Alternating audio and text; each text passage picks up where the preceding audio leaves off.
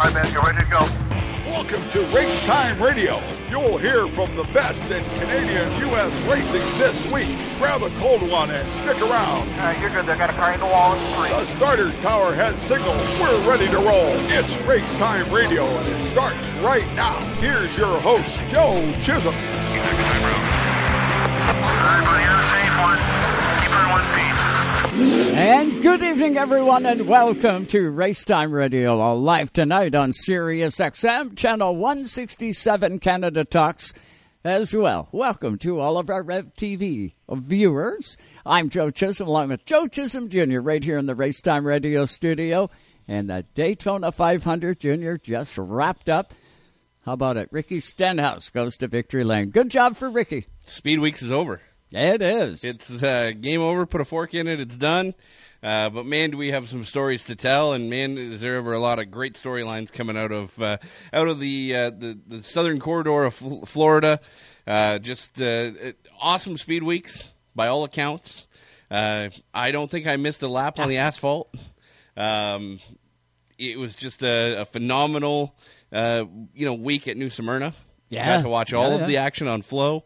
As well, every lap at Daytona International Speedway. Man, they nailed it. There wasn't a bad race this week. Yeah, there wasn't, and it was really cool to see. Well, going to victory lane on the short tracks happened over on the dirt side for Canada. I'm talking. Matt Williamson gets the job done. So good job for Matty on dirt with his big block modified. He went to victory lane, and then we had some good results on the short tracks at the World Series of Asphalt Stock Car Racing. Nick Noggle did a good job, got a top 5 there a couple of nights in a row. So he did pretty good in the Super. Norm Newman did a good job jumping into the deep end in the modified. Even Corey, Corey Luciano in the 94 car. He wrecked a couple of times hard, but was starting to get some results, Hadn't been in a race car for 10 years. Talk about jumping into the deep end. I'd say he jumped into the big-time deep end at New Smyrna Speedway in that Pro Late model. Did a good job. Yeah, definitely. I think he went down there with reservations on what was success. I think we had him on the show. He didn't say, we're going down to win every night. No, he went down there to get seat time. I think it's really important. He's going to be running the full-time APC schedule this year with Holdaway. I think it was really important for him to get, the rust knocked off, and what a better way to do it than to go down and run 9 nights in a row. Not 9 nights in a row for the Pro Late models, but, to be at the racetrack for 9 nights in a row. Huge. He did a great job. I know the team was dealt, a terrible hand at the beginning of the week. Blew up a brand new crate engine. It had only a few laps on it. Of course, had that issue, went down through the list, ended up, getting into a wreck right out on night number 1. Knocked the rear end askew a little bit, and they had to chase their tail a little bit, trying to get the gremlins worked out from that. Bounced back to a couple of mid-pack finishes. Then lost the power steering one night and the throttle linkage, and had a couple of those failures that you talk about that happen on at Speed Week. You try to eliminate them, but they end up happening, and then as well, towards the end of or at the end of the week on Friday, ended up with a really hard wreck up into the fence, but. I don't think any of our Canadians left there feeling like they got the results that they wanted. Right. I think that every Canadian that was down there learned lots, and I think they're going to bring lots back north of the border when they come, and they're going to bring lots of knowledge, and we'll make them a better team moving forward. And hats off to everyone for attempting it. Really cool to see. And then as well, there was another late model that was down there in Florida. We've seen pictures of it floating around, and Josh Stoddy, APC United Late Model Tour, not running. He hauled a late model, a McCall late model. That is spectacular. It is an immaculate race car, gorgeous race car. Hauled it all the way to Florida during Speed Weeks. For photographs because he was getting married. Yep.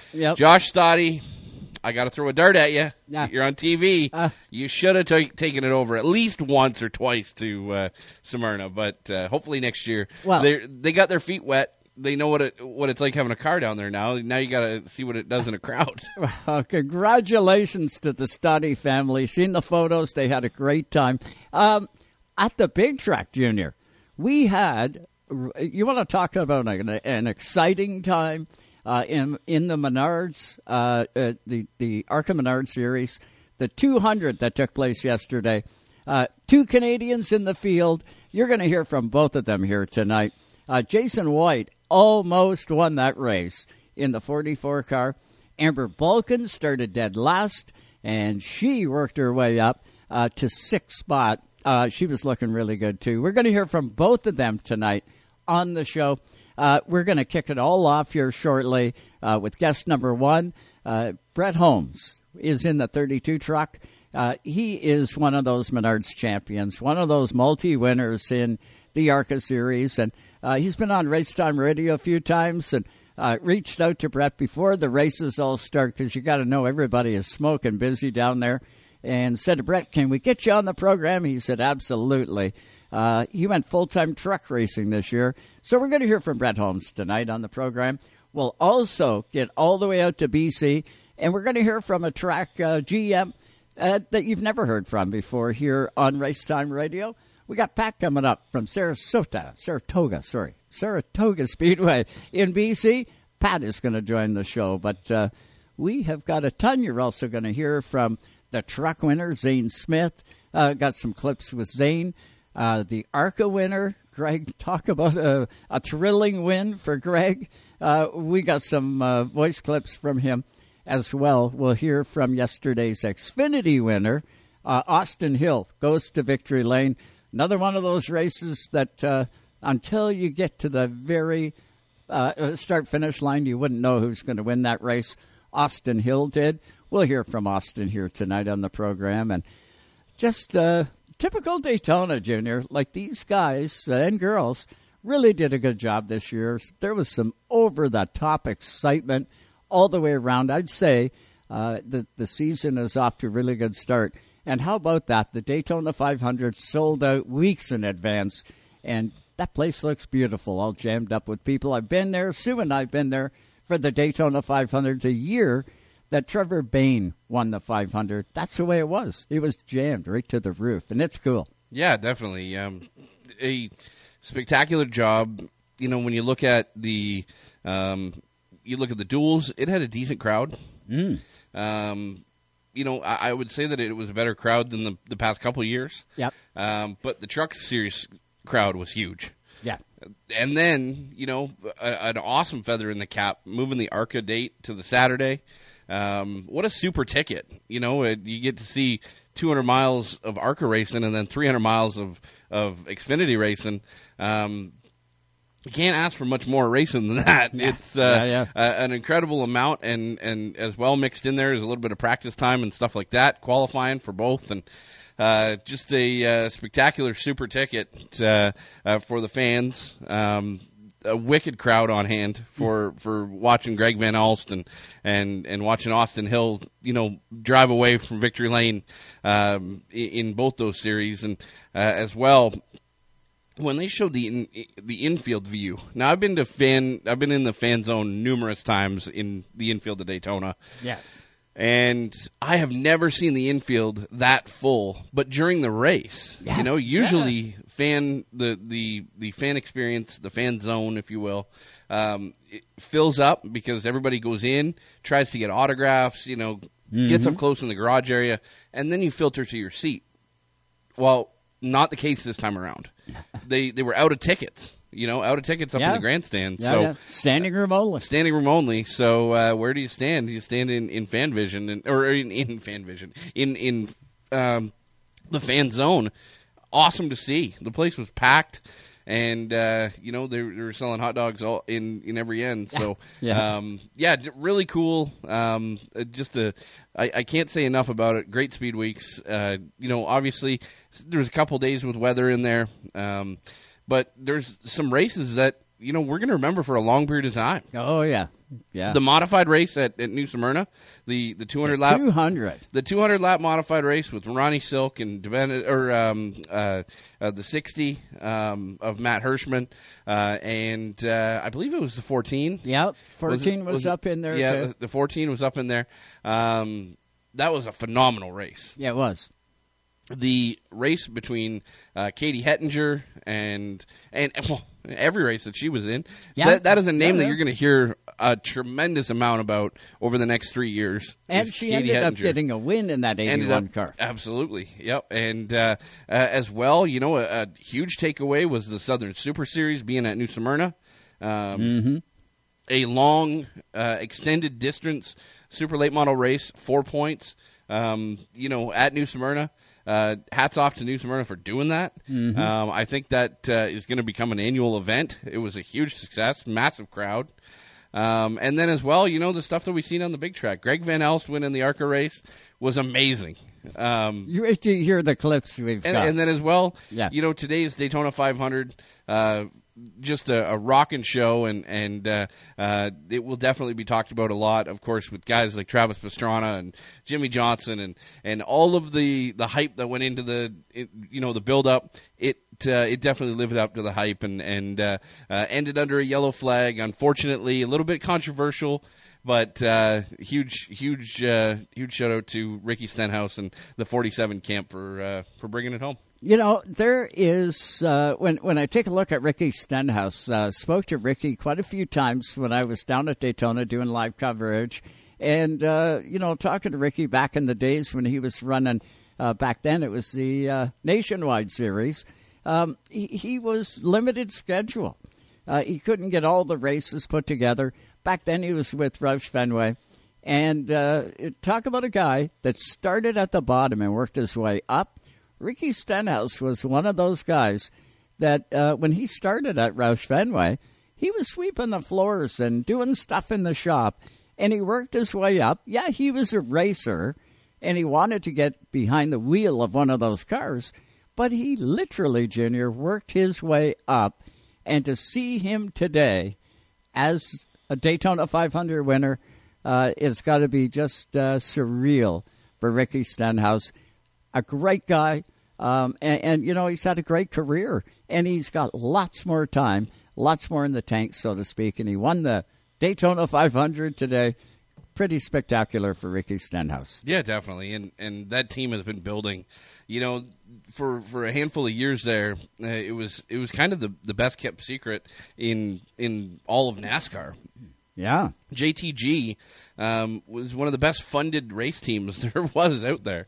They had all the partners. When you looked down the list of NASCAR partners, well, they had like 75 of them right on their team through their Kroger program. And it's still that way today. They've obviously downsized to one car. And they showed everybody how tough they are heading into this year. But the past couple of years they've been building. They hired Ernie Cope. They hired a bunch of really big names on the engineering side, on the setup side. They partnered with Hendrick Engines, and just the list went on and on of the changes that JTG was making over the past 5 years, and all steps to get to exactly where you're viewing them today, standing in victory lane at Daytona. Incredible to see. Ricky Stenhouse got a pole for JTG, just a couple of years back, an outside pole, if you will. But, now you see them in victory lane, and he earned it. He drove the wheels off that thing and went and got it. Yeah, incredible. Great speed weeks. We got so much to cover off tonight. I'm going to hit a quick break right now, and when we come back, we're going to get it started. We'll talk NASCAR Craftsman Truck Series with the 32. If everything works right, we should have Brett Holmes on the other side of the break. Stay with us. We will be back to kick tonight's show off. Don't go anywhere.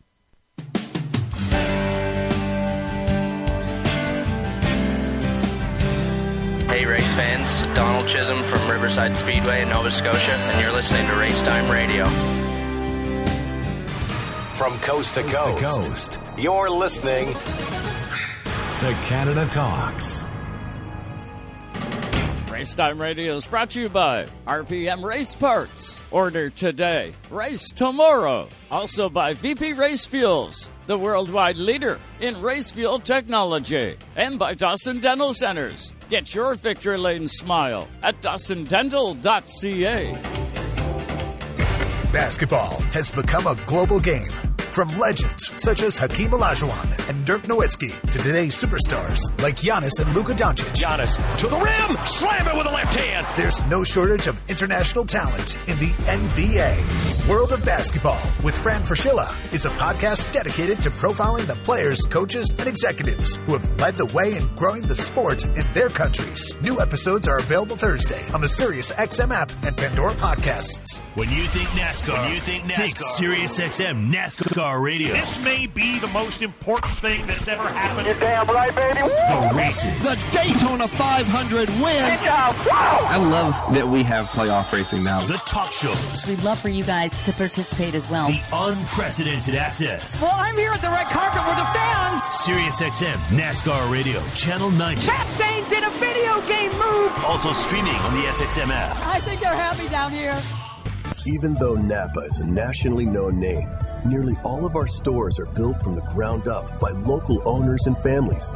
People you might call neighbors will be here, there, and everywhere. Doing what neighbors do to keep their communities moving forward. You stop by a Napa Auto Parts store, you can count on Napa know-how.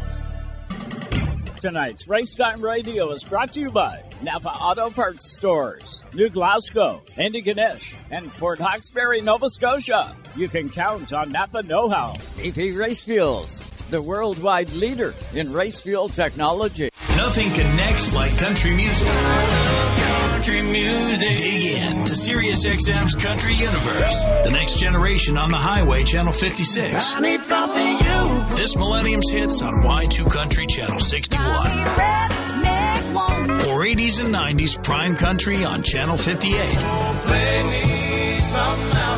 Tap into these and more in the country category on the SXM app, included with all trials and popular plans. A Canadian that made an indelible mark across the world, Alex Trebek is best known as the host of Jeopardy, a show he hosted over 6,300 times since his debut in 1984. Alex won 5 Emmy Awards over that stretch and is still perhaps the most popular game show host of all time. His work with charities such as World Vision was tireless, and his foundation continues to benefit children across the globe. Alex Trebek, 2006 inductee on Canada's Walk of Fame.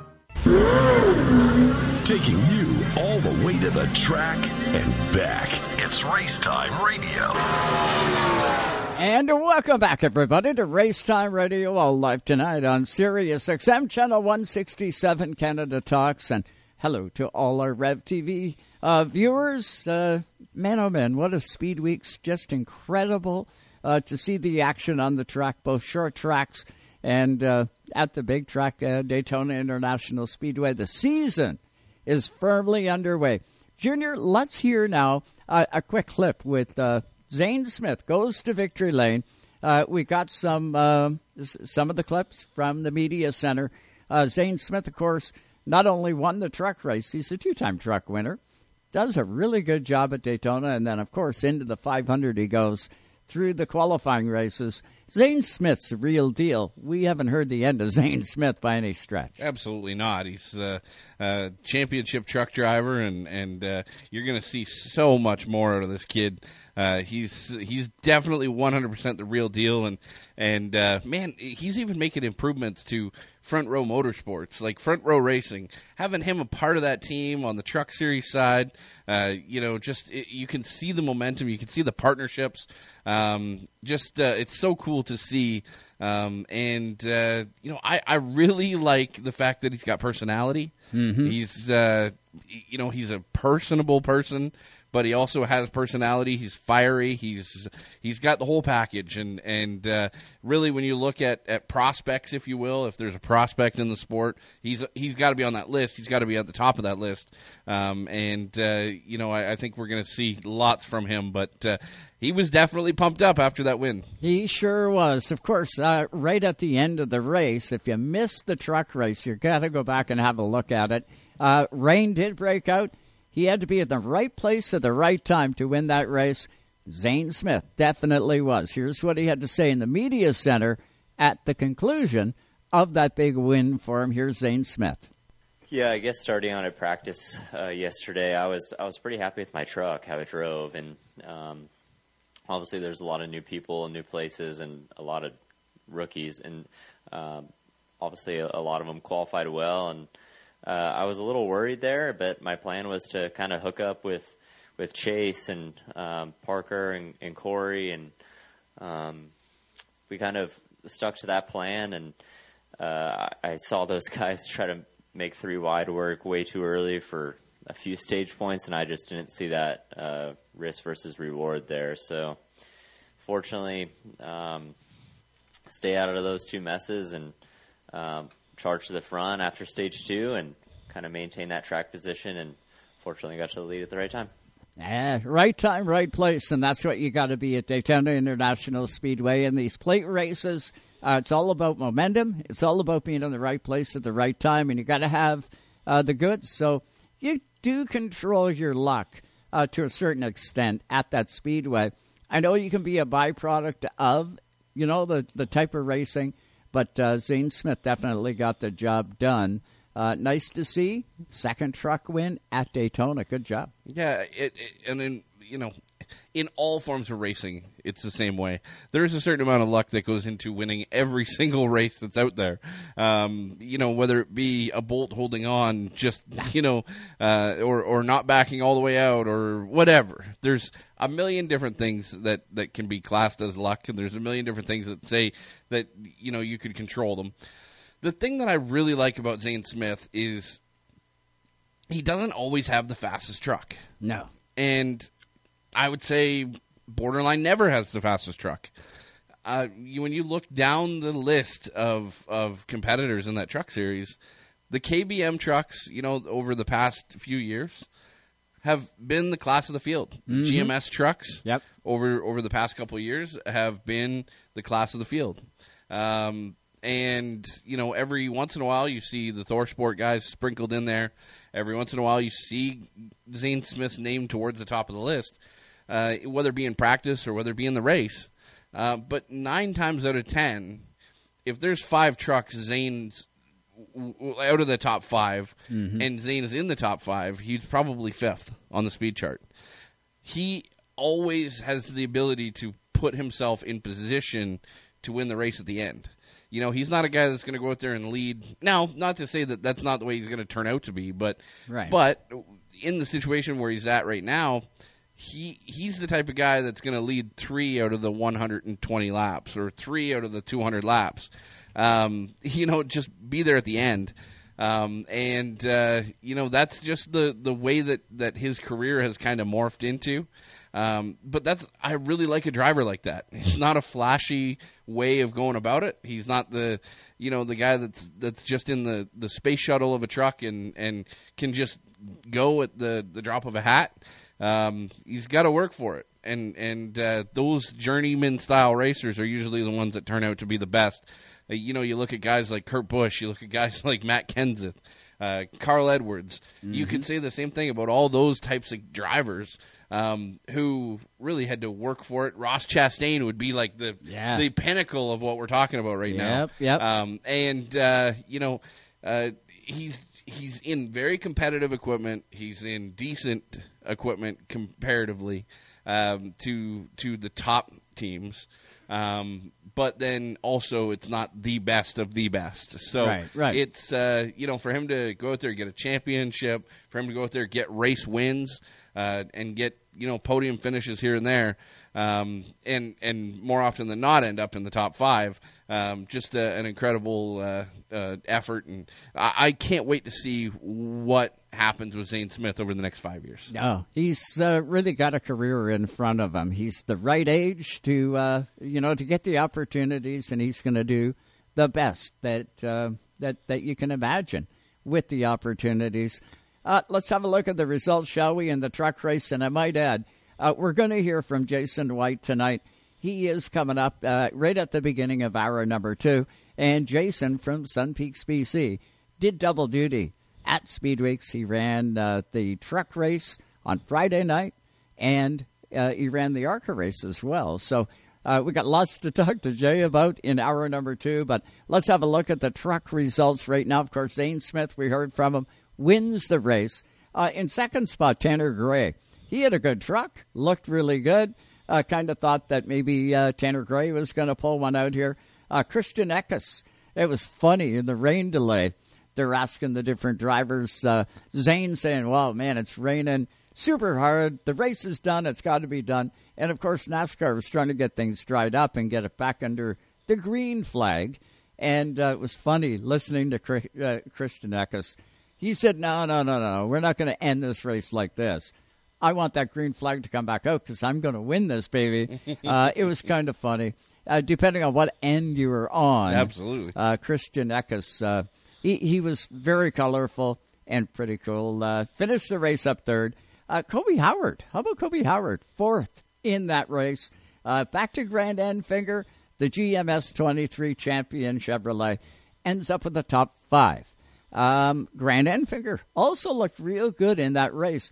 Kind of thought he was going to sneak it out, and he was sort of jostling for position, getting that champion truck ready to pounce, and ran out of time. But that's your top 5 in the race. Ty Majeski was in there. Tyler Ankrum did a pretty good job. New team. The only thing that was the same is the Liona sponsorship and the driver behind the wheel. The rest was different. Got top 10 finish out of that. Out of Daytona into the next race. Pretty good results, and that's what you want. Yeah, there's lots of alliances there that are similar from last year for Ankrum, but for sure, when you look at the new involvements and the new alliances, I think I was surprised all the way down through the list, both on the Truck Series, the Xfinity Series, and the Cup Series.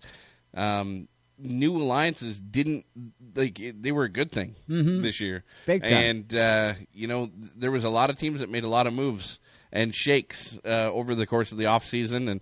And there was a lot of contract extensions. There was a lot of different things like that, but there was a lot of moving and shaking as well.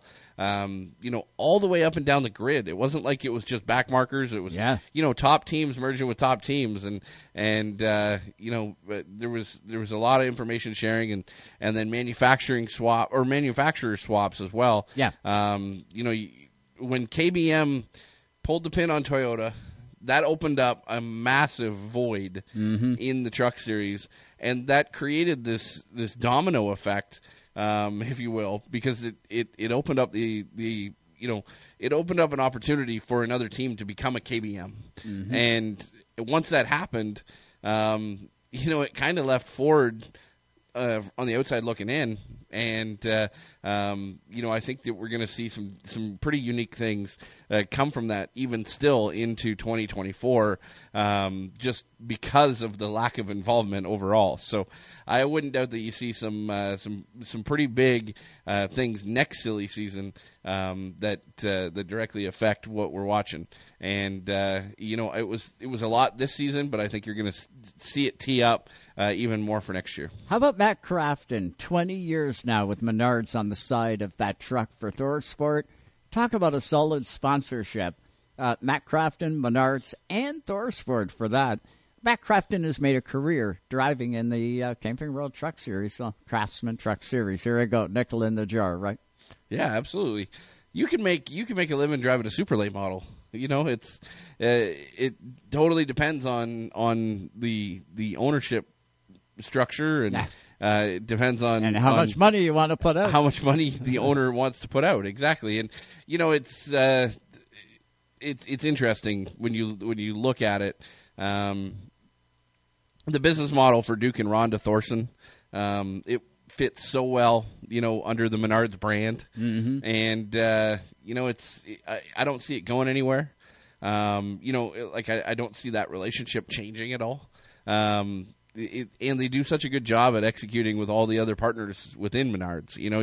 You look down through as the year progresses, and you'll see different brands that are sold within Menards on the hood of that 88 truck, and whether it be Gugon or whether it be Great Lakes Windows and Doors, or whether it be beef jerky, there's all different types of names that you see kind of rotate through, both on Crafton side, but as well on Brandon Jones's side, and on Ryan Blaney's side on the Cup Series. So they use that this sport as a huge flyer, and create some really intuitive relationships with their suppliers that end up making Menards a tremendous amount of money. So their racing program is not costing them money. No. If you look at it, their racing program is making them money hand over fist. And it's a great thing for the sport. It's a great thing for the business, and very surprising that more of those big block chains, like the Home Depots and the Lowe's and all those guys, aren't taking advantage of it. They're not jumping in, not like Menards. Menards is really growing with their relationship to motorsports. Absolutely. They've done an amazing job. Travis Pastrana stands out in that truck series. Finishes 13th. That great run for Travis. He's not a regular in there. He's just an adrenaline junkie, if you will. He did really good in that Daytona 500. He came so close to coming away with either a really good finish or maybe even the victory had that last caution not come out. Well, how the caution fell, I believe that he's going to end up with a really good finish regardless. Yeah. And I'll check it when we're on break. I'll see if we got the finishing results. Yeah, definitely. I think that he'll probably cycle into the top 10. Just the way that once the caution, kind of falls, and he didn't have that much damage, he kept going. So I think that he's going to cycle through to have a decent finish. Now, I could be wrong because I'm not looking at the results, but I know that once they freeze the field, that's where you're at. So, and he was, the second car to start that wreck. So, there wouldn't have been a whole lot of cars make it through. So, he did a great job in both. He, he did good back in the day when he drove for Roush. He did good. He didn't do great. He didn't do exceptional. But he hasn't been in a vehicle for a long time. Well, not he's in been NASCAR. in a vehicle. He was in not a in NASCAR. rally car last weekend. Yeah, not in NASCAR. No, not in NASCAR. That's right. Correct. But and a lot of things have changed since he was in NASCAR. But a guy like that is so versatile that, fear is 80% of the thing that holds you back of being a good race car driver. Yeah. If you can jump out of an airplane with no parachute on, or you can attempt a double backflip on a motorcycle, fear is nothing for that guy. So 80% of being a good race car driver is not having any fear, and I can guarantee you that makes Travis Pastrana 80% of a good race car driver without having any of the other stuff. So he's agile. He's obviously got great hand-eye coordination. From everything that he does, racing wise and stunt wise. He's a good driver. You just watch some of the videos of him in rally and some of the things that he did. He went down there to Volusia County and picked up a Gator this year. You don't just show up to Volusia County and never having driven a dirt car, right, and win at Volusia County. No, you don't do that. That's like that is honestly like going to Daytona for the first time and winning the Daytona 500. It's the exact same type of thing, right? He beat the best of the best in dirt modified racing, and he'd never strapped into one. He'd never even looked at a dirt car. So. It's so cool to see the success, and he adds such a neat element to the fan base. The fan base, I've seen a ton of photos, just guys like Trayton Lapsovich with a photo with Travis Pastrana. A guy like Trayton doesn't walk up and get a picture with Jimmy Johnson. No. He's just a race car driver, right? But with Travis Pastrana, he does. So, I've seen a pile of people on Twitter and social media, and just like people that are true blue fans of what the guy can do. And man, I was pulling for him at the end of that race. Yeah, it was awesome. He did a great job. It was pretty incredible. Looks like Brett Holmes. He's standing us up. Could be having a little difficulty connecting. I don't know. If you're at the racetrack, trying to get a signal out is going to be a challenge until things start clearing out. Been at the Speedway before, trying to get some kind of internet connectivity, and it's definitely difficult when the place has got 200,000 people around it. So that could be the problem with Brett here tonight. But we do have Amber Vulcan coming up one way or another. Hopefully we get her on Zoom and we'll be able to see her and talk to her. But we've already got a preset with Amber that if she can't get any kind of connectivity that way for Zoom, she's going to be calling us up. So we will hit this next break. And when we come back, we'll continue the discussion. We'll talk ARCA next. And we'll hear from Amber Vulcan. Jason White is coming up. You'll hear from the winner of the ARCA race. We got lots more to come here tonight on Racetime Radio. We'll step out, take this quick break, and be back with you all live tonight on Sirius XM, Channel 167, Canada Talks.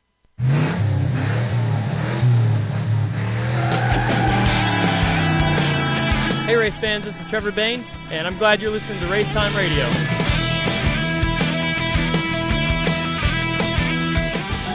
From coast to coast, you're listening to Canada Talks.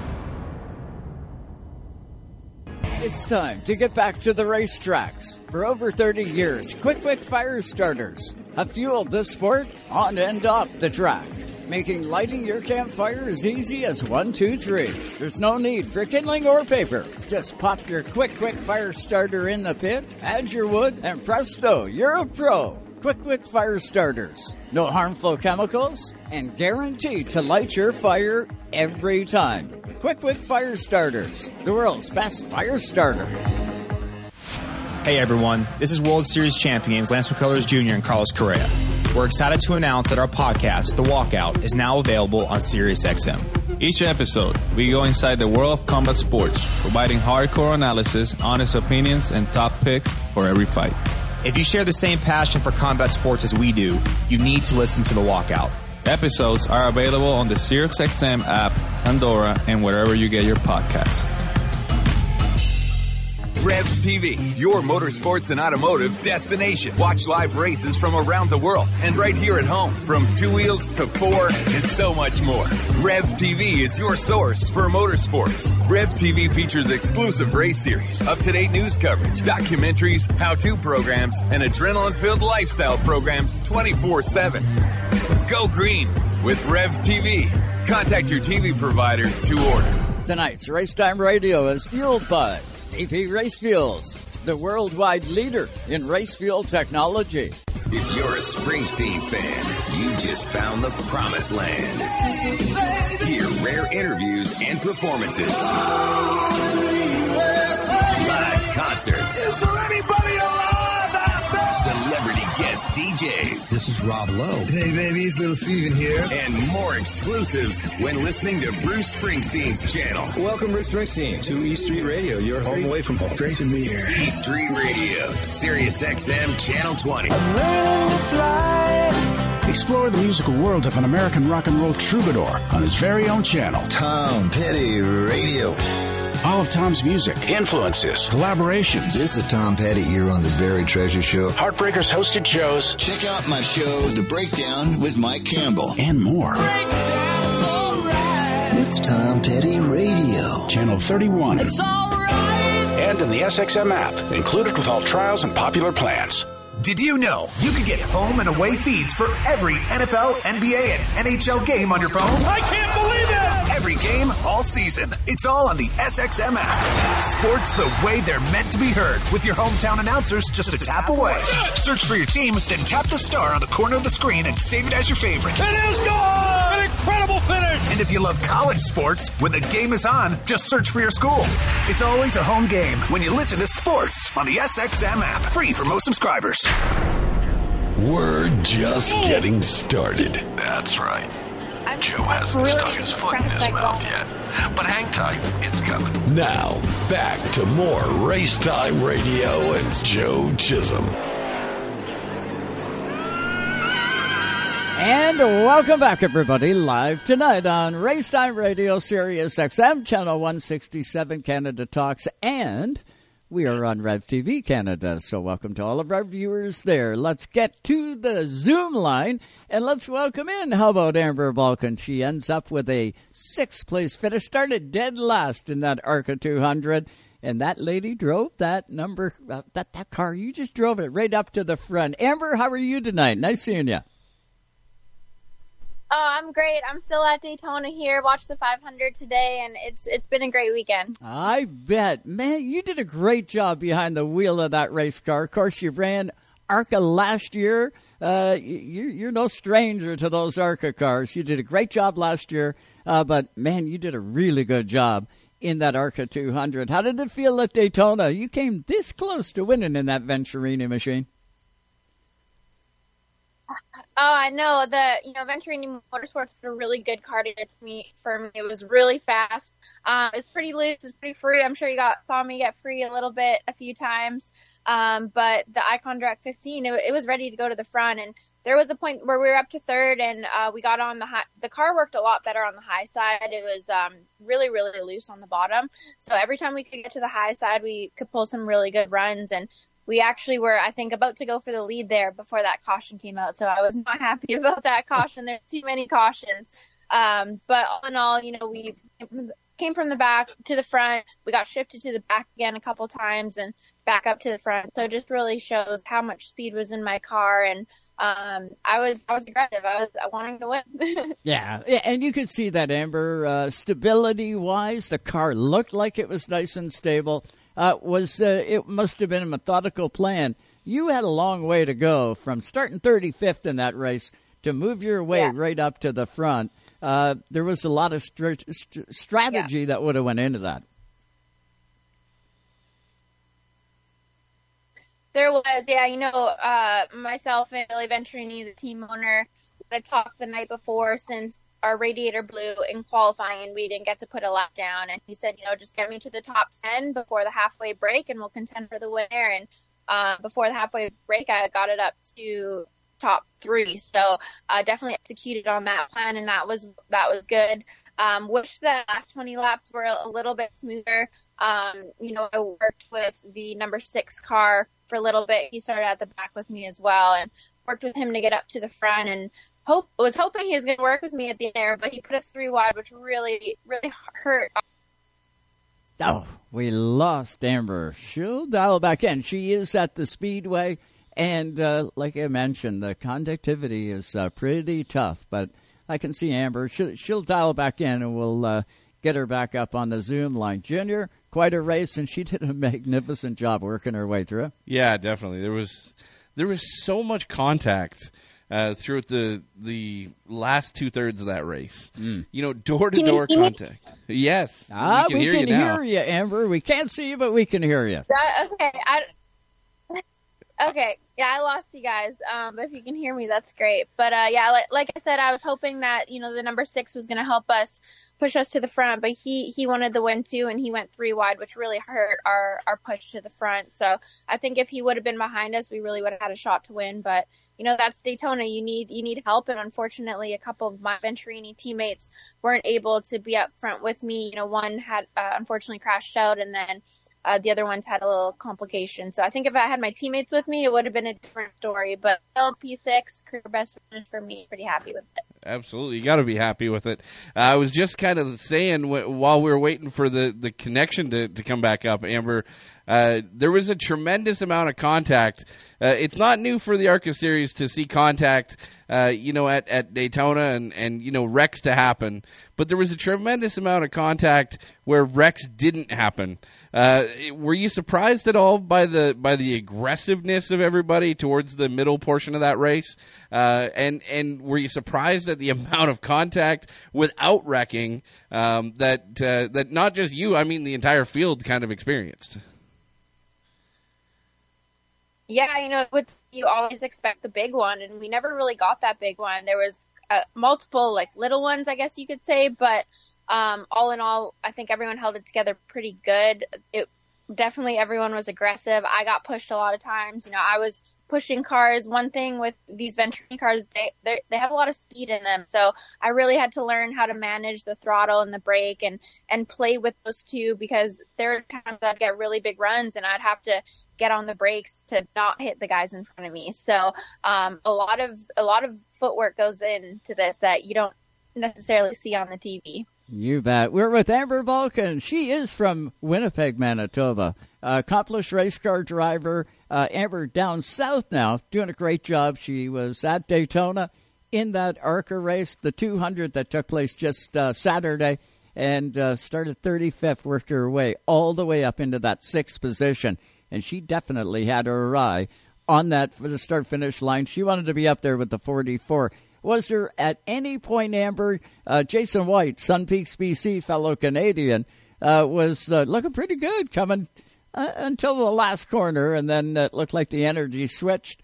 The 35 car went high. Were you looking at the 44 at all? Was there a way that you could have maybe got together with the 44 to continue the run? We lost Amber. Oh. Can you hear me now? We can hear you a little bit. Give it a whirl. All right. What was the question you said there? Looking for the 44. Did you see the 44? Was there? Were you thinking maybe you and Jason could hook up to do those last few turns? Or I guess the traffic was so much, it would have been pretty difficult, other than trying to find your way through to that 6th place finish.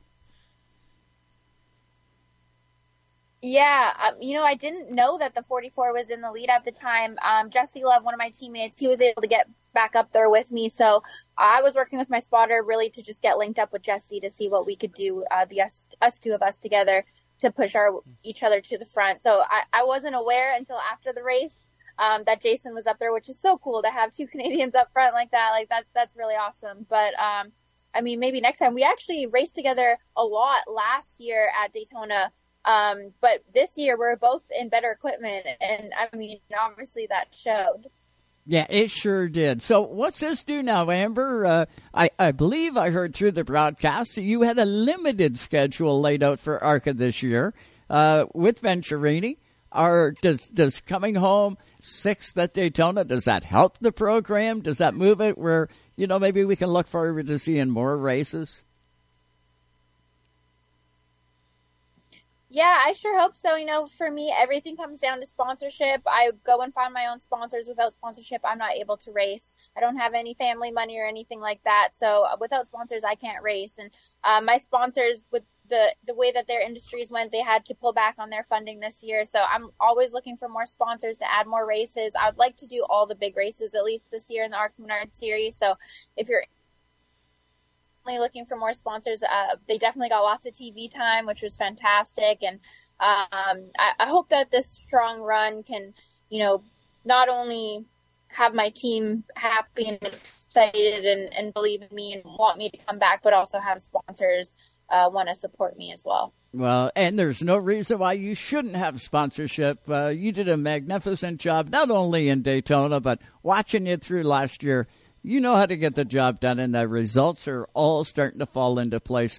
Got to ask you, how's your dad doing? I know he's an accomplished racer, multi-champion out there in Manitoba. How's your dad making out? Was he down at Daytona watching you do what you do? Oh, yeah, absolutely. My parents, they actually traveled to almost all of my races last year. There were races that they traveled 24 hours to drive to, and them coming to Daytona, they're just as excited as I am to be here and watch me. And they listen to the radio the whole time, and they're on the edge of their seats the whole time. So as excited as this is for me, they are super excited and really enjoying the journey as well. Well, they would absolutely love that race at Daytona. When's your next race? What do you got on your schedule looking forward? And I know we can't wait to see you get back behind the wheel. Yeah, so our next race is Talladega in April, which will be another fun one for sure. I love super speedway racing. It's intense. It's crazy. You never know what's going to happen, but I love the speed of it. I love the thrill of it. And now having won super speedway under our belt for this year, I feel really good going into Talladega. Well, we got to get you some funding. That would be super. Amber, it's great catching up with you tonight. We genuinely appreciate the time, and you enjoy yourself down there. I know you'll head back to Charlotte and get things all ready to go. Congratulations on a great run at Daytona. Can't wait to see you behind the wheel at Talladega. It's going to be awesome.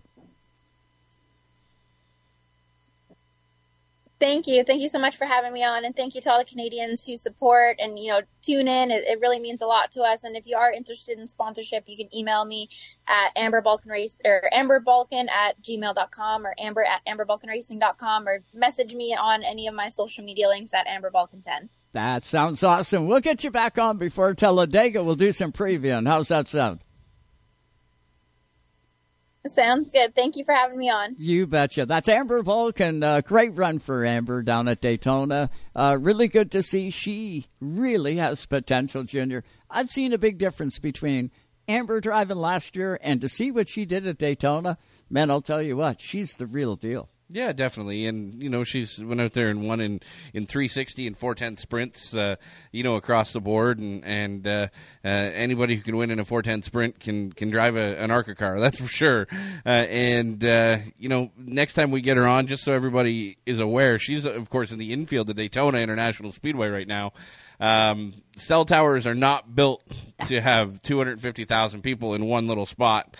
So it's pretty tough to get a good cell phone reception for anybody that's in that little corridor of Daytona Beach, Florida right now. But that's next time we get her on the program, we'll have a better cell reception, and we'll be able to get a better picture quality. But Amber did a great job.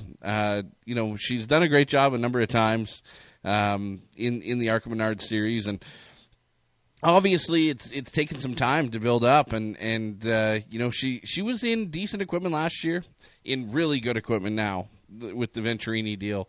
And, it's definitely her time to shine. And really, you've got a handful of races where you got to make a big impression, and she's making the most of it. And definitely coming off a 6th place finish that, she didn't back her way into a 6th place finish. She drove all the way through that race. And there was still a tremendous amount of cars on the lead lap, and she earned a 6th place finish. It was definitely a lot of fun to watch, and looking forward to seeing what she can do at Talladega. Absolutely. Let's hear from the winner now. Greg did an amazing job in that 35 car. He puts everything into that program, and he did. He's been committed. He's had a lifelong dream to be at Daytona and compete. And sure enough, he did it, and he did a tremendous job. Let's hear from him now in the media center here.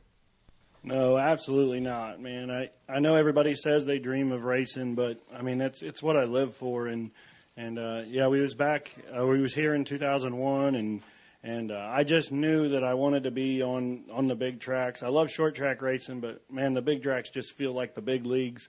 And, everything. Sorry, my crew and stuff's walking in. It's getting me emotional. Man, it just – everything I've done is to race. I mean, I love my wife. I love my family. And they have supported me. My wife and I have been together since high school. She's been to I don't know how many races. This is the first time she's been in the garage in 17 years or the pits. Since we've been married, she has not been able to come to the garage and the pits with us because of our kids. And I told her back in December she had to come because I was winning Daytona. And here we are. Yeah, and here we are. He did that. He won Daytona. One other quick clip I got to play is, here, just have a listen to this. This is Greg as well. I had to watch the replay because I didn't know what happened. Like, I was so focused that it just happened. And I mean, I knew if I pushed the 44 and just locked with him, I was either going to wreck him or just keep the train going. And I got locked onto him good. And I knew if I could get the two clear down the backstretch and we could get separated, the the 18 had kind of told us early in the race that we were best friends, and I knew if I sucked back and got the run going down the back stretch that I kind of hoped he would go with me because that was going to be his best option, and it just played out perfect. I got right to the right rear quarter panel, and Connor gave me a shot coming off of 4, and that was it. Yeah, and that was it. It was Jason White's race until that particular point, but you got to know energy is everything in these cars. And, if Jay would have thrown the block, I'm positive he would have got ran over. Oh, 100%. Because the help that he had behind him. Jason White was so strong up until that point. He got out a little bit. You could just, as soon as I could see how much space was in between, I was going, oh, come on, Jason White, you got to win this race. He was so damn close. But you know what? It's Daytona, and that kind of stuff happens. And this is where I disagree with you on that portion. Jason was strong as a driver, 100%. Jason did everything that you could possibly do to win that race. Jason did a phenomenal job. And not to take anything away from their crew, from their people, from anything. And I don't want to take anything away. That was Greg Van Alst's race to win. It was actually Connor Mozak's race to win. I was surprised that it didn't play out that way, where the 18 would have won. The 44 car did not have the speed that the 35 did. And it didn't have it in qualifying, it didn't have it in practice, it didn't have it anywhere. And, what those guys are notorious for doing is keeping the energy built up and keeping the energy so that you have it when you need it. So it's interesting. I know that Jason, you can tell when there's a really fast car out front because the entire field goes single file in a hurry, right? The entire field just goes and it blows into a single file run, and it's a freight train, and then it's really difficult for 2 or 3 or 4 cars back to get a run.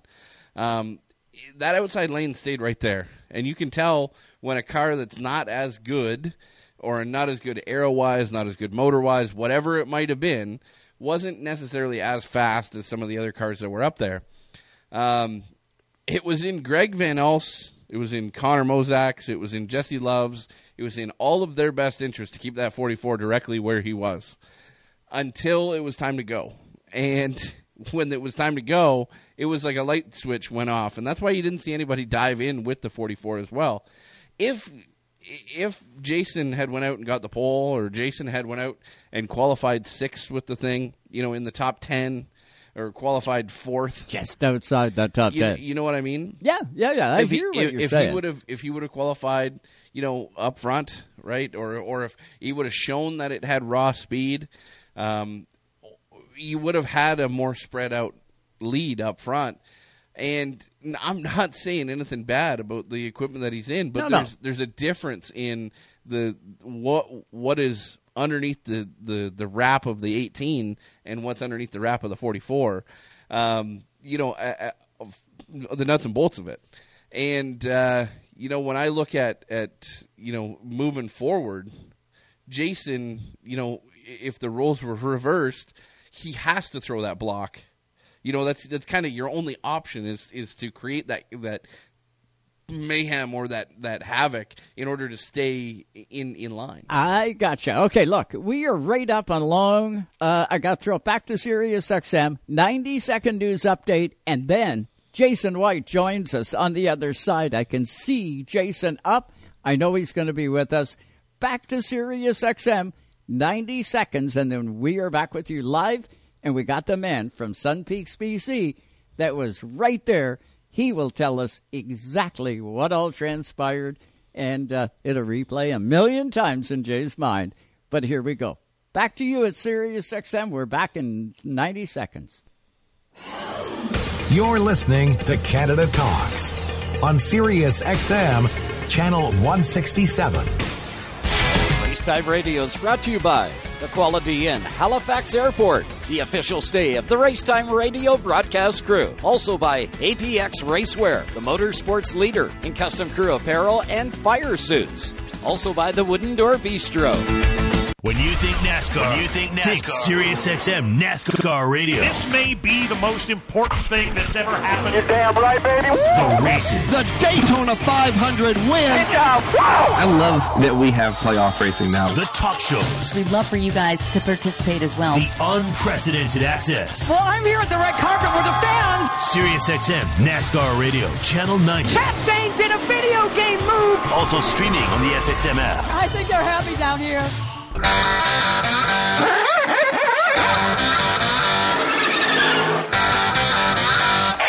back with hour number 2 of Race Time Radio. With the two Joes. Here on Race Time Radio. On Sirius XM 167. Where Canada talks.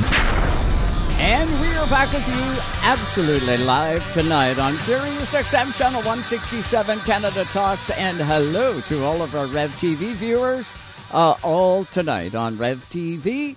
Let's get to that Zoom line and let's welcome in a guy that was double duty on Saturday. He ran the ARCA race, he ran the truck race, and he damn near won that ARCA Menards 200. Let's welcome him in from Sun Peaks, BC. We got Jason White with us. What's going on, Jay? You came so close, buddy. How are you doing?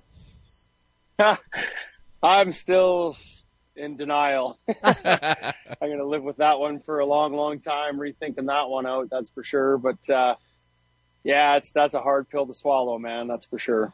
I wouldn't doubt it. Jason, you led a lot of laps, man. There was absolutely no denying it wasn't, pit stops. It wasn't circumstances that put you in the lead.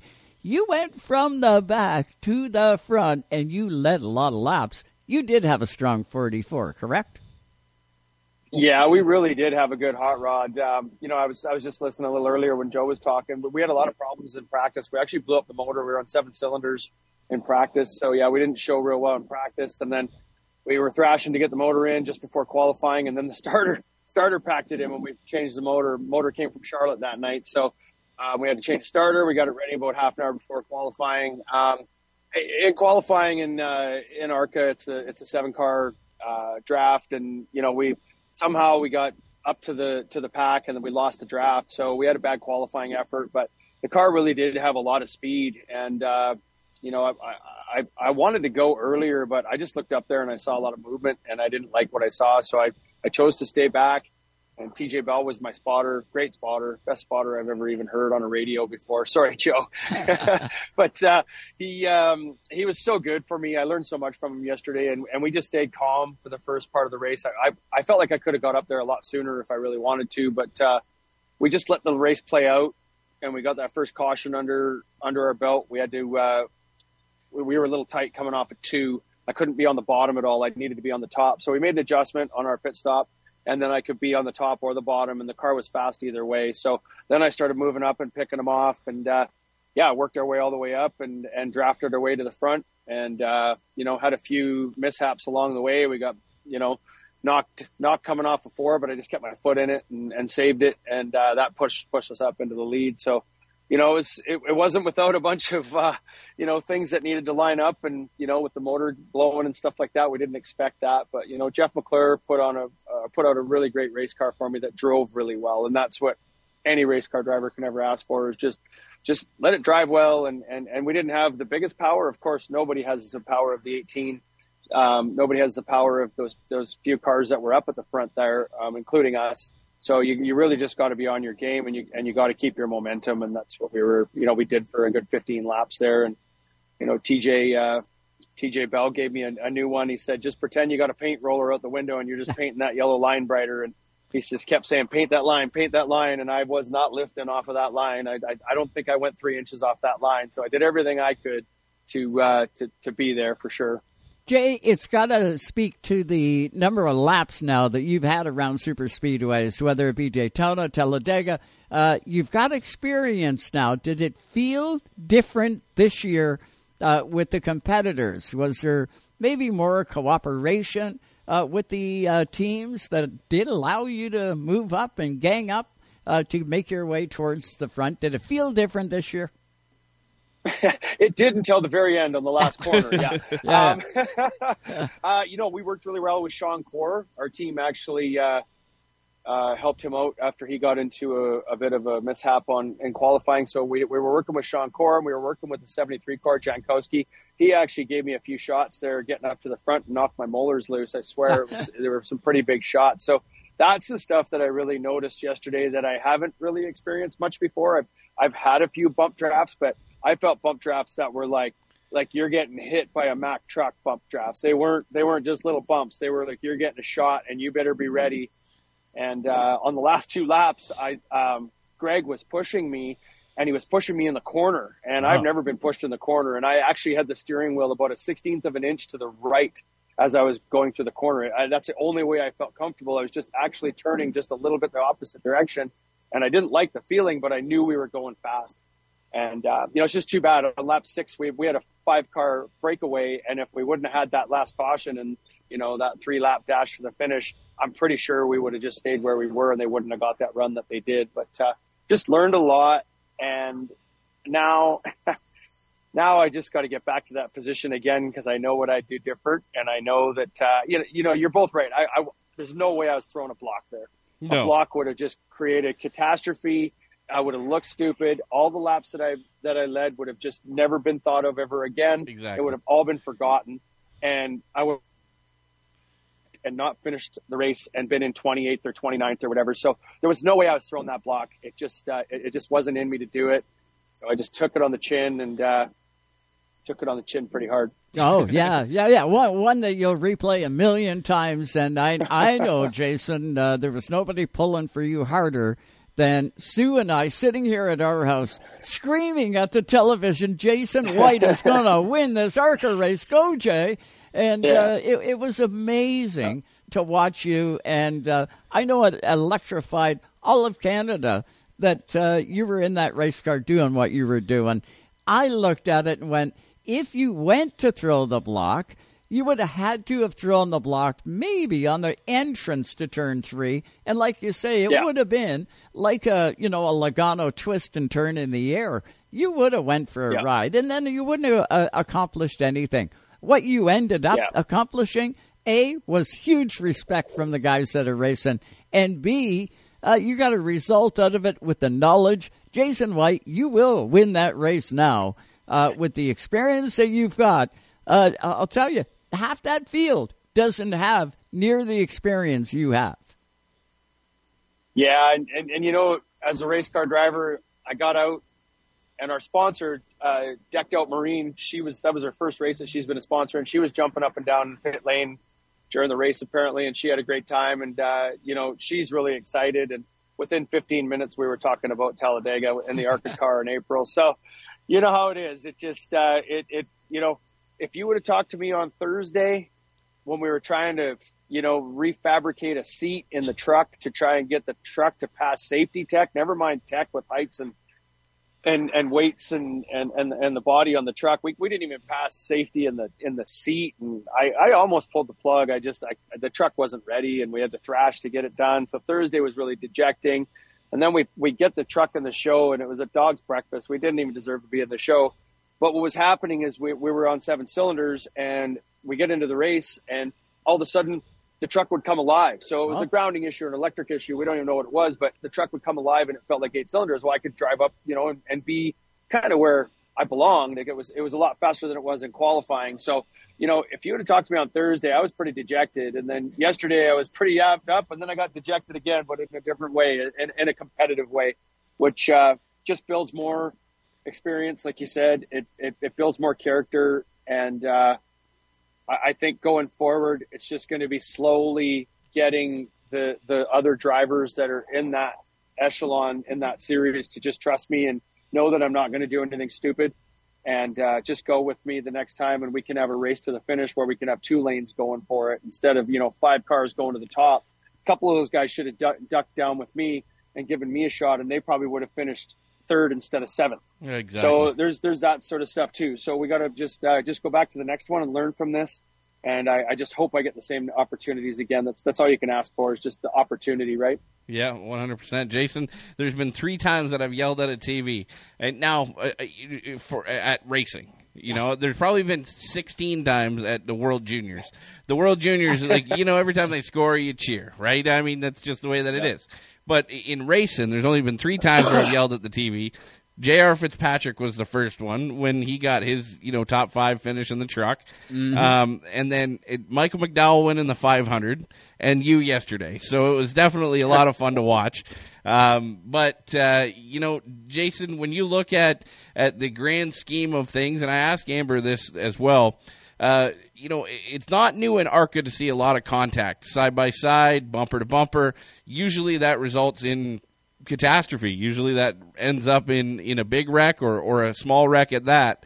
But yesterday we seen a tremendous amount of door-to-door, hits. We've seen obviously a lot of push drafting, bump drafting, slam drafting, if you will. But we didn't see the carnage, if you will, from 90% of the hits that we've seen on the racetrack. Were you surprised at all at the level of aggression, but also were you surprised at the level of B, success, because there wasn't the big wrecks? Well, Joe, I'm going to put this in your court. It's the spotters, man. It really is. Again, my spotter, TJ Bell, was just absolutely awesome. Those Cup spotters, they've been doing this for a long time. They get it. So how it works is, it better than anybody, Joe, is, the Cup spotters, they freelance over the rest of the weekend and they go spot for the truck teams and then they go spot for the ARCA teams and they spot for the Xfinity and they make a little bit of money on the side and it's good for them. I think that's got a lot to do with it, is the teams are actually hiring the Cup spotters and they're very experienced spotters to help. Because one of the things that I learned yesterday was the slam draft, and TJ told me to do it. He said, as long as you're door to door, get your door down on them and give them a bump. You don't have to hit them hard, but just give them a bump. And as soon as you do that, you're going to take their air away, and then that's going to give you a little bit of acceleration, and you're going to get momentum, and you're going to get the energy. And I noticed that when I was behind Greg and when I was behind the 73, they were doing it. So I started doing it. And then when we would do it all together, we would get the energy and we would walk away on the outside. So I just really boil it down to the experience of the spotters and the drivers are listening to the spotters. And that's what you got to do. Like the very first thing I always say to these guys, like Randy Bradshaw spotted for me before and TJ Bell, is I lock and load and we're into the in-lap and I say, okay, TJ, I'm just holding the steering wheel. You're driving this thing. And that's really what I relate it to is the experience of the spotters and the drivers listening. So does this equate now, Jason, to Talladega? Is that safe to say you will be at Talladega and doing what, truck ARCA? What's the thoughts? When you give a dog one of those little things that they bite on and then you lift them up and they keep biting it and they don't let go? I kind of feel like that's what we got going on now. There's no way I can leave it like that. And I love Talladega. It's so much fun to race there. So I feel like I'm a dog with a bone here, Joe. I feel like, yeah, for sure. I mean, as long as the sponsorship stuff is good, which it seems like it is, and hopefully we open up some doors to maybe have another opportunity to get some more sponsorship. But yeah, Talladega's looking pretty good. Jeff was pretty happy today. Jeff McClure sent me a message and he wants me to drive it. So the writing's all on the wall. We just got to make sure that we can make it happen and then look to get into the truck race as well in the fall. So those are probably my next 2 races to focus on, and then we'll see what else comes up in racing. But now that I've got this car to drive, I really want to focus on that for sure. Don't blame you. Don't blame you at all. And that would be so cool to see you back behind the wheel. Is there much difference between Talladega and Daytona? I know Talladega is 2.6 miles, where Daytona is 2.5 miles. Does it feel any different? Does it drive any different? No, the track size is irrelevant. It's the width of the track. It's Talladega is a lot more forgiving. You can go 4, even 5 wide at Talladega if you had to, and they do. So that's one thing you got to be careful of, is once you get going into that, you basically you're just into a whole new realm of cars. 3, 4 wide, 4 or 5 deep instead of 2 wide and 6 deep. So other than that, it's just a lot more forgiving than Daytona. Daytona's is quite narrow, especially when you walk across the track like I did today. It's kind of you kind of look at it and you go, how do we go through here 3 wide at 190 miles an hour wide open? It's kind of, it makes you kind of think and scratch your head a little bit. But we have an opportunity as well, just depending on what happens with the truck deal. We have an opportunity to do Atlanta. As you know, it's now it's a restrictor plate race pretty much. Mm-hmm. They don't use the super speedway trucks there. They still use the 1.5 mile trucks, which is kind of odd. I don't know why, but so we'll see. It's a long shot, but if everything comes together with the insurance company, with the fire we had at Rayon Brothers Racing, there's a possibility that we might be at Atlanta. So that's all the cards got to fall properly for that to happen. That was my question. It's the dog and the bones scenario. Yeah, that's right. The dog on the bones scenario. Yeah, my question was leading right into that. Was Atlanta is now restrictor plate central. It's a lot of fun to watch, and it's even more of that tight quarters style racing, if you will. It's kind of on the opposite end of the spectrum. If Talladega is nice and wide, Atlanta's really nice and narrow. It would be fun to watch, and it would definitely be cool to see out there in that as well, Jay. And next time we get you on the program, what I'm gonna do is I'm actually gonna mail you a flashlight. We are on Rev TV now. I don't know if you know this or not, but this is the darkest interview I think we've ever had. It looks like you're in the witness protection program. It looks like you're in the witness protection program here. I'm still just standing beside a lake, waiting, like gonna jump in maybe. You got to be careful. Drown myself. There's gators down there, huh? You know that, right? There's not just frogs in the water. Sure. Yeah. No, Bill Burns and I are just at a place down by the Orlando airport here. We left the Cup race a little bit early. It came down. Bill's got an early flight, and I got a late flight tomorrow. So we're just down here and just having a bite to eat. Bill's having a beer, and we're just trying to chill out a little bit. And I'm trying not to drown in my soup a little more than I have to. Oh, but you did amazing, and that's something that you'll have forever. The memories that you created and the learning experience, Jason, is over the top. All that is going to culminate into a win. I can feel it coming. You just got to get back behind the wheel. Hey, can we look forward to seeing you in some RS1 Cup Series races up here in BC? I mean, I would think we'll do something. It's not in the plan right now. I'm actually going down to Vancouver next week to meet with Trevor and talk about some things with that stuff and the Rattler and stuff like that, and maybe get some plans together. But honestly, I'm just so focused on what we're doing right now. It's pretty intense what we have to think about now to be in this competitive position, to keep competitive and be ready to win. You kind of got to be focused on what you're doing. So. We'll figure it out. If we don't, I might look at some ownership type stuff and maybe throw some young blood in that RS1 car of mine and see if we can do something like that and be around. And I'll be involved in some sort of racing. But like I said, my focus is this 44 ARCA car and the Rayon Brothers Racing truck. So that's what we're gonna work on. Well, Jason White, Sun Peaks, BC. He comes away from Daytona with a 21st finishing position in the Truck Series. And he comes away 9th in the ARCA Series, but go back and watch the race. Jason White, you might as well have won it in our eyes.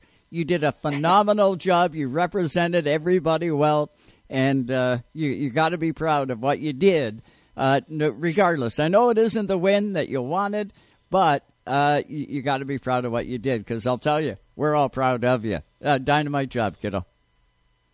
Thank you guys very much. And again, thanks to everybody that follows and follows motorsports in Canada. I know I must have had 1,000 messages yesterday and last night and this morning. So thanks to everybody. I just always feel like I've got that Canadian flag on the truck in the car every time. And I'm just really proud of that for sure. Canadian racing's strong, and let's just keep it strong.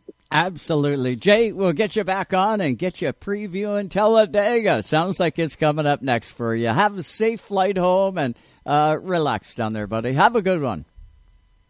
Thanks, guys. Have a good one, Joe. Take care. Betcha. That is Jason White, Sun Peaks, BC.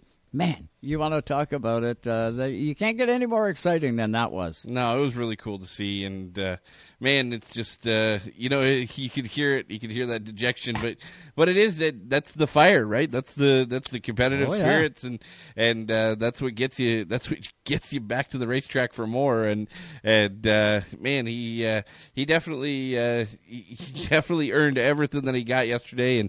And it was a tremendous amount of fun to watch. You couldn't ask for a nicer guy. It's just a tremendous amount of fun to watch, and hats off to both of our Canadian contenders in that ARCA presented by Menards race, and it's definitely cool to see two Canadians in the top 10. Of course, heartbreak in the Xfinity side. Wish we would have seen more on that side. We're going to talk about that on the other side of the break. Yeah, but I'm just going to say that it was awesome to see on the ARCA side, and looking forward to seeing more out of both those camps. Absolutely. We're going to hit a quick break here on Race Time Radio. When we come back, as mentioned, we'll talk Xfinity. You'll hear from the winner of the Xfinity race, the Beef Dinner 300, Austin Hill. We'll hear from him, and we'll talk about the Canadian contingent that was down there trying to get into that Xfinity race. And I'll tell you what, there was some controversy. At least we could see some. We'll be back. Stay with us.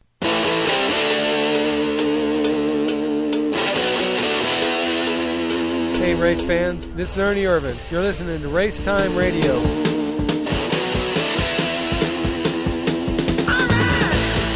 Did you know you can get home and away feeds for every NFL, NBA, and NHL game on your phone? I can't believe it! Every game, all season. It's all on the SXM app. Sports the way they're meant to be heard, with your hometown announcers just a tap away. Search for your team, then tap the star on the corner of the screen and save it as your favorite. It is gone! An incredible finish! And if you love college sports, when the game is on, just search for your school. It's always a home game when you listen to sports on the SXM app. Free for most subscribers. Hey everyone, this is former NFL linebacker and current SiriusXM NFL radio host Kirk Morrison, and I'm here to tell you about my new podcast, Total Coverage. Each week, I'll be joined by some of the greatest minds in the game as we explore the hows and the whys behind the week's biggest results. Whether we're breaking down player techniques, game plans, or coaching philosophies, we'll explain the details that define our favorite performances. New episodes will be available every Tuesday on the SiriusXM app, Pandora, and Apple Podcasts. What is SiriusXM NASCAR Radio? Tyler Reddy will go to Victory Lane at the Indianapolis Motor Speedway. You just won at Indy. Down here in Victory Lane, let me ask the fans. It's all. Joey Logano will set his sights on a championship. 2 times, baby. Things. He shoved him up the racetrack. Back up on the throttle as he heads to victory. NASCAR. Oh, he loses it. He crashes. SiriusXM NASCAR Radio, Channel 90. Also streaming on the SXM app. Oh, hell yeah. Even though Napa is a nationally known name, nearly all of our stores are built from the ground up by local owners and families. People you might call neighbors will be here, there, and everywhere. Doing what neighbors do to keep their communities moving forward. You stop by a Napa Auto Parts store, you can count on Napa know-how. Tonight's Race Time Radio is brought to you by Napa Auto Parts Stores, New Glasgow, Antigonish, and Port Hawkesbury, Nova Scotia. You can count on Napa know-how. BP Race Fuels, the worldwide leader in race fuel technology. Soccer is a passion that goes beyond the sport, and Sirius XM FC's podcast, More Than a Game, brings that passion to you. And you believe it! In each episode, FC's panel of experts take a deep dive into club histories, iconic grounds, Anfield has erupted!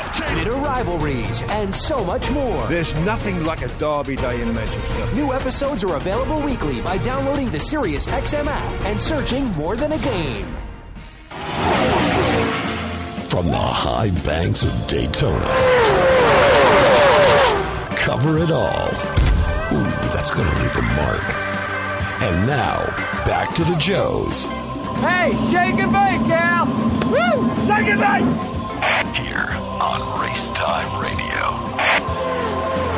And welcome back, everybody, to Race Time Radio. So glad you could tune in tonight on Sirius XM, Channel 167, Canada Talks, also on Rev TV Canada, all of our viewers there. Or maybe you're tuned in throughout the course of the week on the PerformanceMotorsportNetwork.com. Hello to all of our friends down there in the U.S. tuned in to Racetime Radio. We surely do appreciate it. We still have, coming up, we're going to meet a new general manager out in BC at a track that we have never had here on Racetime Radio. You're going to hear from Pat at Saratoga Speedway. They are out on the island, out there in Victoria.